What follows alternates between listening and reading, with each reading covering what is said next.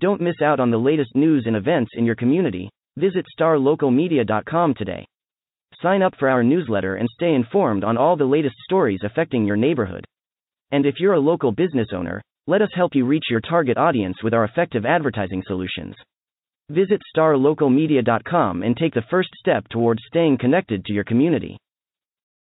Hey there, folks. This is Matt Welch, sports editor with Star Local Media, and thank you for checking out this rapid reaction edition of the Star Local Media High School Sports Podcast. Let's recap my game from Friday night. I was much like Thursday when I got to watch two teams that I had not yet seen this season. I got to see two more that I have not had a chance to check out as I was helping out over in our with our Mesquite coverage. I was out at Mesquite Memorial Stadium for the District 11 6A opener between Horn and Mesquite. Always a fierce rivalry and a very highly anticipated district opener between two teams that figure to vie for playoff spots out of what is looking to be one of the better overall districts in the Metroplex. This game was very familiar as far as for those who saw last year's game, and just a low-scoring defensive grinder between the Skeeters and Jaguars, one that was won by Mesquite on I believe a walk-off field goal, 20-17. Definitely some elements of that early on with just the level of just physicality between these two teams, and a very, very low-scoring game. It was really difficult for both teams to sustain drives, and then as the game wore on, the team that was a bit more hampered by that inability to get much going offensively was Mesquite, and after a while there, the levee kind of broke with the Skeeters defense as Horn is able to string together a run of 21 unanswered points that bridged the second and third quarters, and they were able to ride that to an eventual 35-14 victory. It felt like Horn really found a little something there late in the second quarter. Like I said, it was just a lot of 3-and-outs and turnovers and just not a whole lot sustained from the Jaguars for most of the first half. And then they really find a little something there with the run game, and that was the area we're talking with head coach Chris Hudler afterwards. Just the Jaguars' ability to really generate movement up front with their run blocking and just to open up lanes for guys like Ben Wyatt and Nikausi Emery, quarterback Devasia Gabriel, and just the job that the Jaguars did of just pounding the ball down the Skeeters' throat, and they were able to score with 41 seconds left in the first half for their first points of the game to tie this one up at 7-7, and that was just kind of a harbinger of things to come. They get two more touchdowns in the third quarter, both coming from Ben Wyatt. He had a monster game. He was kind of at the forefront.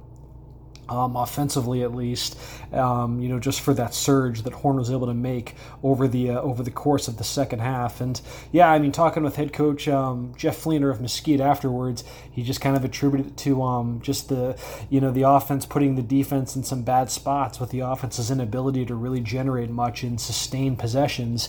And after a while, the Skeeters defense just kind of got worn down, and you see that reflected in the in the final rushing totals. Mesquite finishes with just 284 yards of offense. By contrast, Horn runs for 306 yards on nearly 8 yards per carry. That math is difficult to work in your favor if you're Mesquite. Horn, is able to get nearly 500 yards of offense. And a lot of it centered around the run game. I mentioned Ben Wyatt. He had 22 carries for 218 yards, almost 10 yards a carry, and 3 touchdowns. Also had 31 receiving yards as well. Nikausi Emery, he had a late touchdown, to go on top of 13 carries for 69 yards. Gabriel, a tough night throwing the ball on both sides. Gabriel only completes 7 of 15, but for 189. So the big play was there, especially to a player like Donovan Payne, who only caught 2 balls, but for 112 yards, including, if you go to my social media feed on Twitter at MWelchSLM, I have a clip of one of the receptions that Donovan Payne had in the second half. Just a deep ball down the middle that he hauls in with one hand. A spectacular catch, very much worth a watch there. And yes, so Horn was able to, as this game went along, much more comfort from their offense. Whereas with Mesquite, early on you got some really good stuff out of Ladarius Turner. Quarterback Dylan Hillard McGill was really effective near the goal line, rushing the ball. But on the whole, just a really difficult night for the Skeeters, I should say, especially passing the ball. And a lot of that had to do with a very, very aggressive, front seven by the Jaguars. Players like linebacker Nick Garcia,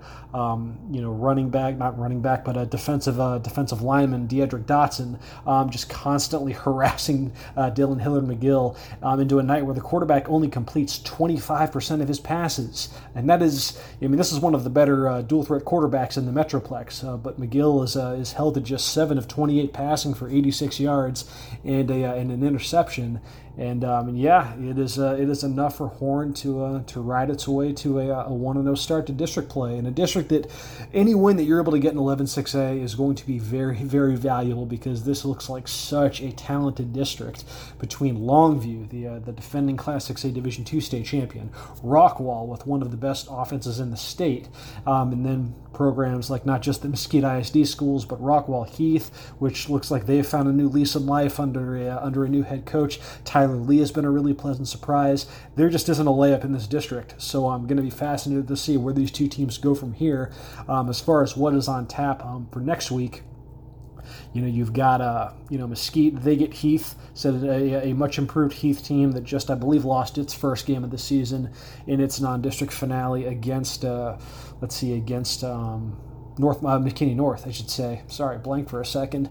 And whereas Horn, they were able to snap a 3-game losing streak with this, albeit against a very, very stout slate of opponents with losses to Highland Park, Cedar Hill, and Arlington. It doesn't get any easier from here, though. They visit Rockwall next week, and then they host Longview the following week. Now, do keep an eye on that Rockwall game, though, just because Rockwall, they took one on the chin on Friday in their crack at Longview in one of the state's more highly anticipated matchups. But they received some rough news out of the gates as their stud wide receiver Jackson Smith-Njigba, one of the best overall football players in the state of Texas. He was injured in the first quarter and never came back.